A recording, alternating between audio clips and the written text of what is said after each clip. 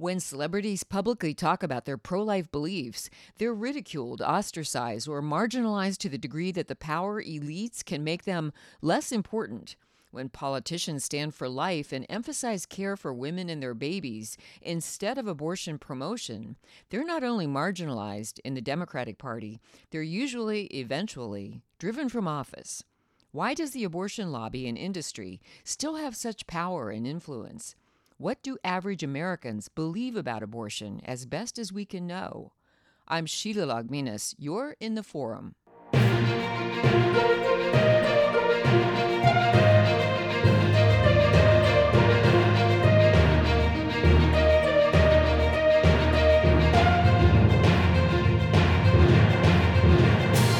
Here with some answers to those questions is my guest, Professor Michael New, visiting Assistant Professor of Social Research and Political Science at the Catholic University of America, and also Associate Scholar at the Charlotte Lozier Institute in Washington, D.C. Professor New, welcome back to the program. Thank you for having me. It's great to have you in on this show in the Forum. It's the Forum of Ideas, and yet, Professor New, we don't get to engage in these debates publicly very often because abortion is such a divisive issue, among other divisive issues. And here we are, all these decades after Roe v. Wade. Does it seem to you, with all the research you do on polls, and we'll get into those polls in a minute, that I know from your writing, but tell our listeners that it does seem the pro-life movement is gaining great ground, while, Michael, the pro-abortion, the abortion lobby, big abortion, whatever it's called, is still holding their ground. Is that the case? I think that that's certainly the case. I think that the pro-life movement has certainly made some impressive gains in the court of public opinion. I mean, the polls that I often like to cite come from Gallup. And Gallup, for many, many years, has been asking people whether or not they identify as either pro-life or pro-choice. And polls taken as recently as 1995 indicate that only 33% of people identified as pro-life, again, back in the mid-1990s. Nowadays, pro-life self-identification is in the mid to high 40s. I think the most recent Gallup poll indicated that 47% of Americans identify as pro-life. So the pro-life position has made some gains. Again, it's been 14 percentage points in about a 25-year time span. And it's been pretty durable. I mean, in fact, we even had a majority identify as pro-life in both 2009 and 2012. So certainly there have been some gains made in the court of public opinion. Unfortunately, our opponents, I think, are becoming more radical, even though there have been pro-life gains in the court of public opinion. I think the Democratic Party has really shifted to the left on this issue. I think that a generation of Democrats that was economically, liberal but socially conservative has more or less passed away. They're being replaced by a younger generation that's a lot more liberal, a lot more aggressive on these issues. And that's why you see a lot of Democrats, say, opposing the Hyde Amendment and supporting the use of taxpayer dollars to fund elective abortions for women on Medicaid. So again, I think both of those statements are true. So talk about that last part of what you said. Talk about that for a moment, because as I understand from a lot of news gathering, commentary, analyses that I've been reading, Michael, especially in this election cycle, I've been reading that the younger voters or the younger citizens of our country who are engaged, who are paying attention, who are actually actively out there doing things to make a difference, are very concerned, as these articles put it, with social justice. I mean, they're concerned with what's right for people in terms of human rights and so forth. We can see that play out in any number of ways, but why is it that when in the field of abortion, which is our topic, because without human life there are no other rights you can coherently make an argument for? None. So why would they not be more pro-life? I mean, they've lost any number of their own peers to abortion. Why are younger people buying into this ideology still? That's really hard to say. I mean, first, I think a lot of young people are pro-life. Just the people you see on TV and the people who are featured at the Democratic convention don't necessarily represent everybody. And we do have data from some polls indicating that younger people are more sympathetic to the pro-life message. There's a group group that does something called the General Social Survey every 2 years. And they've been asking these same 6 questions about abortion every year since the early 70s. And that's probably the best long-term data we have on public opinion trends toward abortion. And when they conducted these polls in the 70s, they found that young adults, ages 18 to 29, were the group most sympathetic to legal abortion. Starting around 2000, it started to flip. Young adults actually, at one point were the age demographic most opposed. Now, these questions are kind of interesting. They tended to ask about circumstances where abortion should be legal. Should it be legal for a woman's low income? Should it be legal if a woman's raped? Should it be legal if she's married and doesn't want to marry the man? So they kind of asked about circumstances. And when they kind of brought up these individual circumstances, young adults tended to be fairly opposed to abortion in a lot of them. So again, I do think that we have made some gains amongst young adults. Obviously, not everybody. There are many young people that support legal abortion. But again, in the 70s and into the 80s, you saw big generation gaps as far as public attitudes on abortion. And those gaps have shrunk quite a bit. And again, some polls even show that young adults are very sympathetic to the pro-life message. I think there's other polls that show that when you look at polling on incremental pro-life laws, like waiting periods, parental involvement laws, bans on abortions after 20 weeks, young people tend to be more supportive of these incremental laws than older folks. So again, we have made some ground amongst, or made some progress engaging the young. Excuse me. In fact, speaking of the young, talk about that. That's the perfect lead in to what's going on with Students for Life of America. Their ranks are growing across the country on campuses, even I believe in high schools, but I know on campuses, Students for Life of America are very engaged. And at the same time, Michael, they're facing really, really not only strong headwinds, but a lot of wrath of the pro-abortion folks who are actually assaulting them, pelting them with things and verbally assaulting them and very hostile to them. What's some recent news you've got on that? Well, several things. I think Students for Life of America does some great work organizing and recruiting pro-life students on college campuses. I think that, one thing that they've always been very helpful to me, I know that, when I was in college in the mid-1990s, colleges and universities, or at least the pro-life movement, I should say, didn't really invest a lot in youth outreach. And my writing and research started getting some attention around 2004. I got to meet with a lot of pro-life leadership in this country. And one thing I always told every time I had a meeting, I always told them, invest more in youth outreach, invest more in youth outreach. And a lot of these folks, it's a great idea. I can't raise money off it. It's not what my group does. And they, didn't really pursue that. But Students for Life really got some funding around 2006, 2007. And, everywhere I've been, University of Alabama, Michigan, Dearborn, Ave Maria, Catholic University, they've done a great job in terms of getting people to college campuses, organizing, recruiting pro-life students, giving them some resources, organizing events. They do a great conference the weekend of the March for Life. It's great to see 2,000 young people there, excited, engaged about sanctity life issues. And as I always tell people, the cavalry is in fact coming up behind us. So, that's a reason for hope there. Now, we had some excitement in Washington, D.C., as many of your listeners probably have heard, that I, along with several other people, organized a team of people to go pray outside the Washington, D.C. Planned Parenthood on Saturday mornings. We sidewalk counsel, we approach abortion-minded women, and we try to offer them some alternatives. Students for Life wanted to join us back on August 1st. They wanted to do some pro-life street art. They wanted to paint some pro-life messages in front of the DC Planned Parenthood. They were in touch with DC city government. They thought they had the ability to go ahead and move forward. They showed up that morning. They were greeted by about 6 police cars who said that no, they could not paint. Wow. So then Students for Life said, okay, can we chalk pro-life messages? And people chalk all the time. We have chalk pro-life messages. It's not permanent. Water washes it away. We're not causing any kind of permanent damage or permanent change to, the sidewalk or the street. But to our surprise, they said no, the students could even chalk a pro-life message. So 2 students, or actually 2 people, one Warren, a priest, who is with our sidewalk counseling team. He chalked a pro-life message along with a student named Erica from Towson University. I think her name is Erica Capraletti, and they both chalked pro-life messages and were promptly arrested by DC police. And it was just, outrageous. I mean, this is just free speech. People chalk all kinds of things.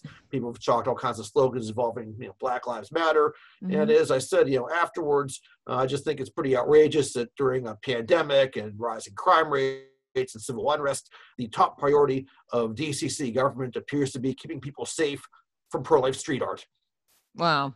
You know, and meanwhile, I mean, curb to curb on some of those streets, as you said, I don't even know if it's paint or what it is, but in big yellow letters, we all know in different cities, including DC, it has been painted or more than chalked, Black Lives Matter during these weeks or months of protests. And yet, people need to be kept free from pro-life ideas. So that's certainly not only an ideological message that's being pushed. One is pushed elevated and the other one is silenced or all but silenced. To talk about the members of Congress who stepped in on that. Right, that you've two members of Congress, one of whom is Jim Jordan, who is the ranking Republican on the House Judiciary Committee. He, along with another member of Congress, have actually requested some more information about these arrests. They've written to the Attorney General wanting to know if there's evidence of viewpoint discrimination in the nation's capital, that DC police have not, insofar as we know, arrested or even warned anybody who was engaging in chalking the sidewalk. And they've also contacted the mayor's office, and they've wanted all communications involving the mayor's office that involved the arrest of these two individuals on August 1st. So I think they want to have a briefing either at the end of August or very late September. So we'll keep an eye on this. I'm glad that members of Yeah, Congress are for paying sure. attention to this. I appreciate the leadership of Congressman Jordan on this. I think it'll be very interesting to see, what they find. We do know that Mayor Bowser is very friendly with Planned Parenthood. She was a Yeah. guest of honor when they opened up a new facility a few years ago. I think the director of the DC Planned Parenthood worked on Mayor Bowser's staff at one point. So we know there is a chummy relationship between Mayor Bowser and Planned Parenthood. And I'll be curious to see what this investigation brings forward. You know, speaking of investigations, Michael, that converges two things. One, I wrote a blog post this week on David Daleiden, his years now in court, in and out of courts, having been sued for those undercover videos that revealed so much about trafficking in or marketing of baby body parts from abortion clinics, with Planned Parenthood staffers being involved. And had that not been on a video, it might not have been believed. I mean, it's just so gruesome, and yet it was excuse me, it was out there for everyone to see, including members of Congress. So there was one, I'm telling listeners, just to refresh, there was one hearing in the House and one in the Senate over what to do about this and whether there are actually criminalities involved, whether there are laws broken. And yet, the hearings on defunding of Planned Parenthood never seem to result in the defunding of Planned Parenthood. And meanwhile, David Daleiden, the citizen journalist who did those undercover videos, got quickly, of course, sued by Planned Parenthood. But that was back when Kamala Harris was Attorney General of California, and her successor Javier Becerra took over that ongoing case, that prosecution of David Daleiden. But a couple of things converge here. One of them is where that case stands, the fact that David is in court fighting for his freedom and the ability to get the remaining videos out. And because his house was raided, I mean, the Department of Mhm. Justice in California raided his house. So on that highest level of the party, and now she's the vice presidential candidate for the Democratic Party. What about I mean, why not an accounting for that?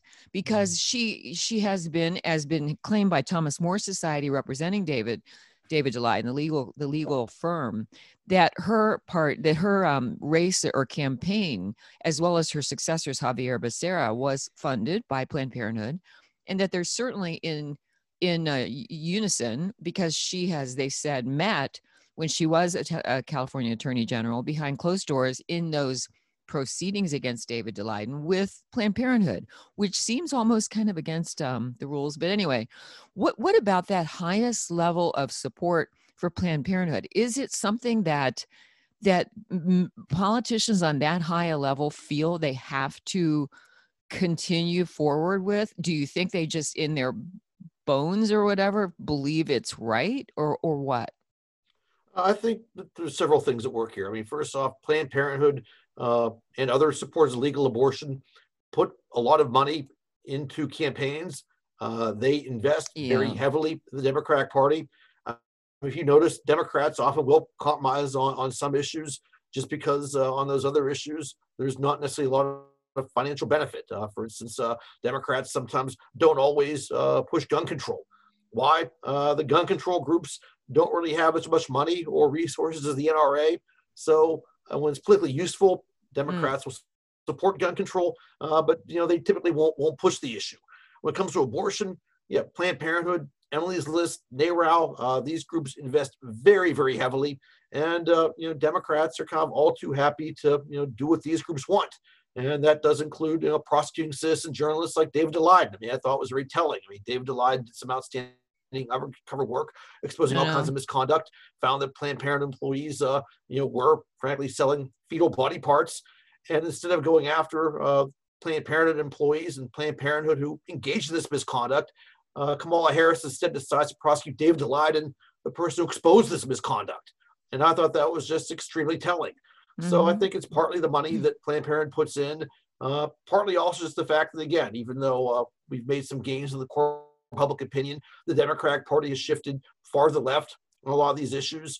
There's lots of donors and activists who do support legal abortion, and lots of political figures want to reach out and engage these activists a bit. And one way they can do so is, frankly, by taking a strong stance in favor of legal abortion and finding ways to harass pro-lifers like David Daleiden. So I think those are several reasons.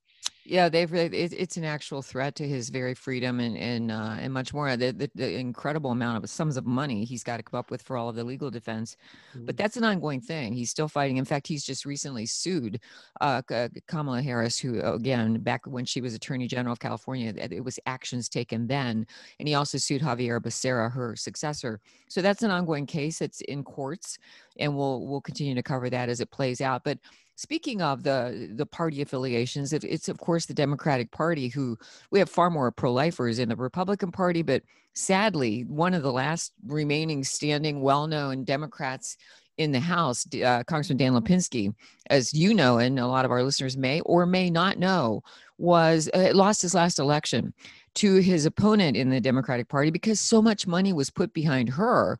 For the last time around, this happened as well, and Congressman Lipinski barely hung on to his seat, but he did. This time he lost in the primary.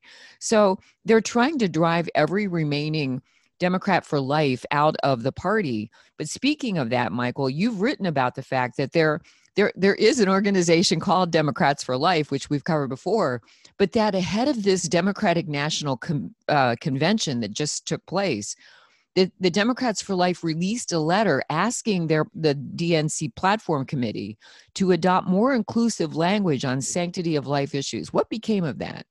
That's interesting. I mean, Democrats for Life has been, very active this election cycle.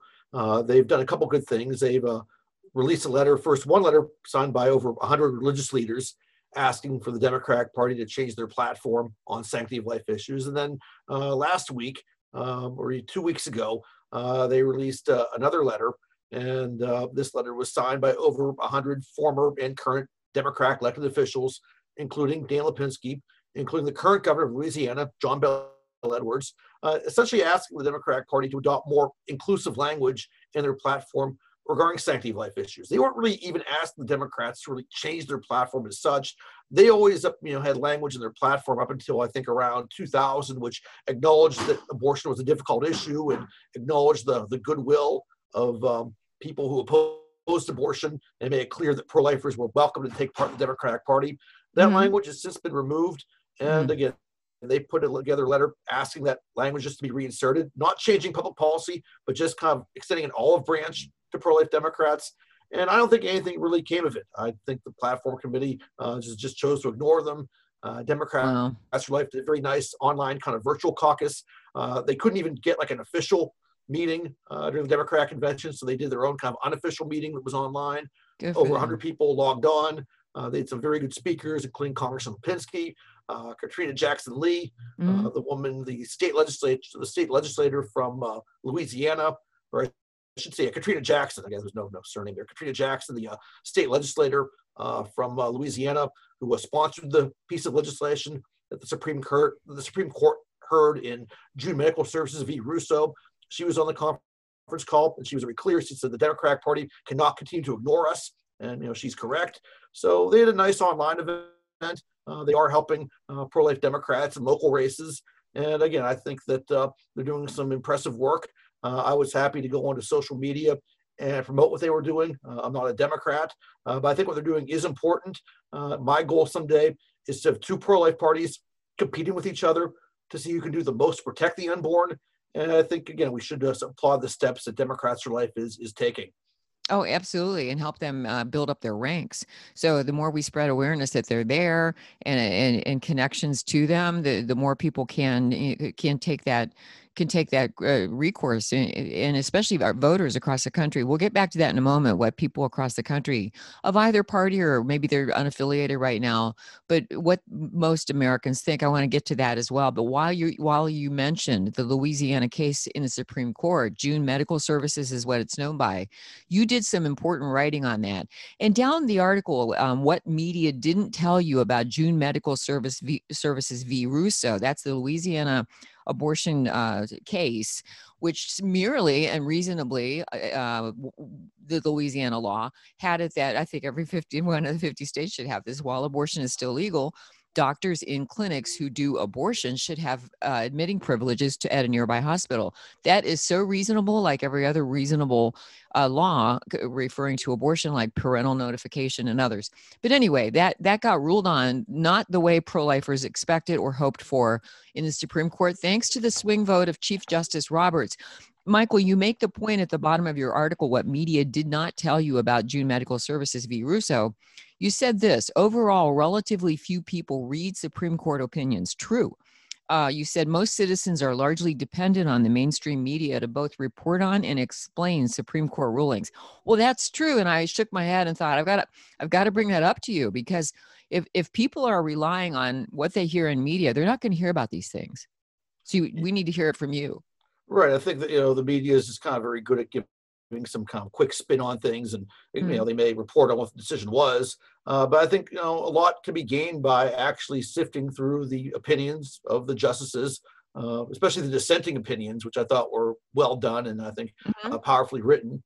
And I think that there are several things that the media missed here. I mean, it seemed that the coverage of this decision just said that, well, the Supreme Court already heard about a Texas case involving clinic regulations, and they struck down those regulations, and the Louisiana regulations were similar to the Texas regulations, so they were struck down too.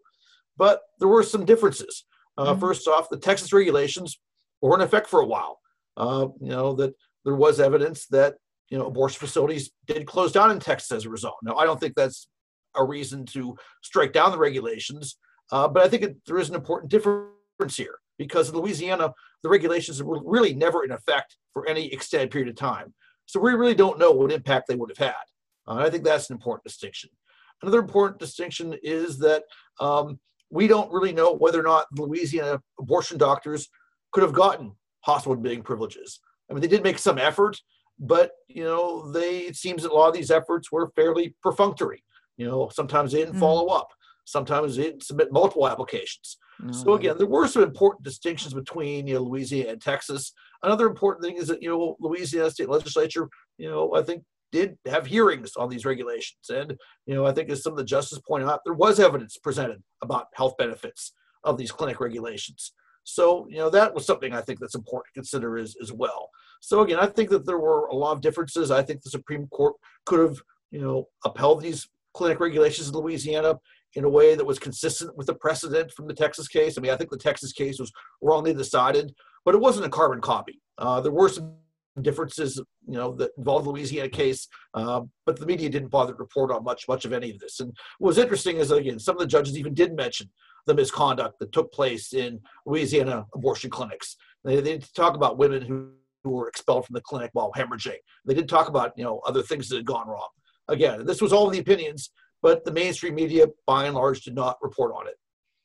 Wow. Well, and this is something we were used to over all these years, but there are more pro-life media, and there are more media willing to report on that and thoroughly, and not use that loaded language. The style books have changed a very long time ago, Michael, as you and I both know. In media, style books changed, so the reporters in the big elite media, if you will, the liberal media, will not and cannot use the term pro-life. It's always rendered as anti-choice or anti-abortion. They don't usually use the word abortion. They use anti-choice or anti-reproductive services or whatever, Mhm. but they don't use pro-life because that has become a pejorative. And if people think long enough about it, they'll think, wait a minute, let's think about this.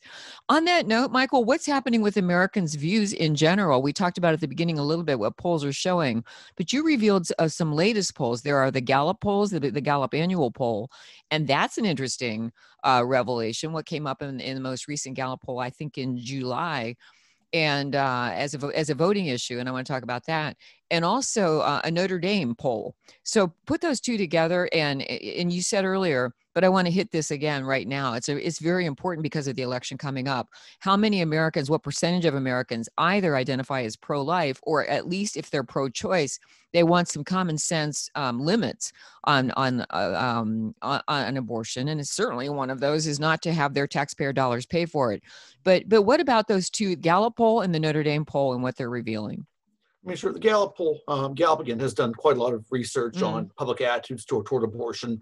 And one question that they have asked frequently, and it's an important question, and it doesn't really get the attention it often deserves, is they kind of ask about abortion and how important it is to people who vote. And, or when people do vote, how important is abortion as an issue to you?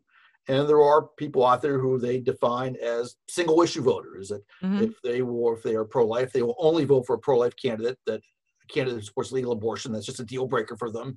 And there are single issue, quote unquote, pro-choice or pro-abortion voters who would never vote for a pro-life candidate. So regardless of how the polls show on the pro-life, pro-choice question, Gallup has very consistently found that single issue pro-life voters exceed single issue pro-choice voters. So it just comes down to people who only vote on the issue of abortion. Number of people who vote pro-life consistently exceeds the number of people who vote pro-choice. And that's been a margin that probably adds up to about 4 to 5 percentage points in the national election. So, and lots of elections are decided by 4 or 5 percentage points, both nationally and state and local. So, there's always, at least nationally, an advantage to running as a pro-life candidate, that regardless of what the polls say about pro-life or pro-choice, when it comes down to what's a kind of a deal breaker issue or what's a single issue that most motivates people on the abortion issue, again, there's always more single issue pro-life voters than single issue quote unquote pro-choice voters. And I think that's important to remember. The media often blames pro-lifers when Republican candidates don't do well. hmm But in reality, if you look at what people talk about as a motivating issue, the pro-life, people who are pro-life just find abortion to be more important, more motivating than people who identify as pro-choice by and large. And that's important to remember both this election cycle and in future election cycles. So there's that. Also want to kind of comment, you mentioned the new poll that was released by the McGrath Institute at Notre Dame. And they did some very interesting research. That a lot of the surveys on abortion tend to ask kind of short answer questions. Are you pro-life or hmm pro-choice? Do you support a 24-hour waiting period before an abortion? Do you think taxpayer dollars should pay for abortions for women on Medicaid? I mean, those questions are fine. There's nothing necessarily wrong with them. But with this group of people, a group of sociologists that Notre Dame did, there's a woman named Tricia Bruce, who's again with the McGrath Institute for Church Life. They basically arranged to have long interviews with people. They interviewed about mm 217 people and had long discussions and really tried to understand kind of why they thought the way they did about abortion. So it wasn't just short answers about public policy or labels. They really wanted to kind of understand why people think the way they do. And I think that, the results were pretty interesting. I mean, I think one thing they found was that people tend to have fairly nuanced views. Most mm. people are not activists. Even All people right. who identify as quote unquote pro-choice or supporters of legal abortion, they were uncomfortable with late-term abortions. Even some people who identified as pro-life, That's good. were a little bit hesitant to say abortion shouldn't be a legal option in cases of rape or incest or severe fetal deformity. So that was kind of one thing that's important for those of us in the movement to think about, that most people aren't like us. They don't think about sanctity of life issues every day. Their views tend to be fairly nuanced. And, I think there were kind of, as I wrote in my National Catholic Register article, I think there were kind of three takeaways that I think are important to pro-lifers. First, most people really aren't super knowledgeable about the details of abortion. People don't often know the details of fetal development the way we do. Most people aren't really familiar with, abortion policy, in their state. They may or may not know if, say, there's a parental involvement law that would require a minor girl to get permission or notify her parents before obtaining an abortion. So again, even when these polls were, done, or these interviews were done, abortion was a fairly salient issue, with lots of states moving to place protections in place for unborn children. But most people just didn't seem to, pay close attention to the details. So people often don't know much about abortion itself, field development, the legal status of abortion in this country. People just aren't always super knowledgeable. And sometimes I think, again, more details, more knowledge about field development, that could be useful to us. Another thing that this poll kind of found out is that many respondents were very concerned about the quality of life for women after an unintended pregnancy. Some people who thought abortion should be legal felt that way because they were concerned that a woman may suffer if she's forced to carry a child to term that she doesn't want to, or they thought the child carried to term would be abandoned or neglected in some way. So a lot of people were concerned about quality of life for both woman and child. And it's interesting, in these interviews, again, we don't have the full transcripts. We can only kind of go by the summaries that they gave us. It didn't seem that many people discussed abortion regret, which is a big thing. I think that, again, the testimonies of women who have had abortions and regretted it. I mean, Silent No More campaign's done a great job collecting those testimonies. We need to amplify that. And it doesn't appear that anybody really mentioned pregnancy help centers. And even though we in the pro-life movement support them and help them out, some people just aren't familiar with the resources that we can offer to women facing an unintended pregnancy. So I think if more people knew that there is alternatives available, the women don't have to go on their own. There's people happy to offer, whether it be shelter, financial support, counseling, medical care. There are resources out there. And I think if people knew more about it, I think that maybe they would be more sympathetic to a pro-life message or a pro-life position. And kind of the last thing I think that's important is that most people in the survey didn't like abortion. No one thought this was a good idea. Even people who identified as supporters of legal abortion thought it was a tough decision, or this should be handled seriously. They didn't seem flippant or callous about it.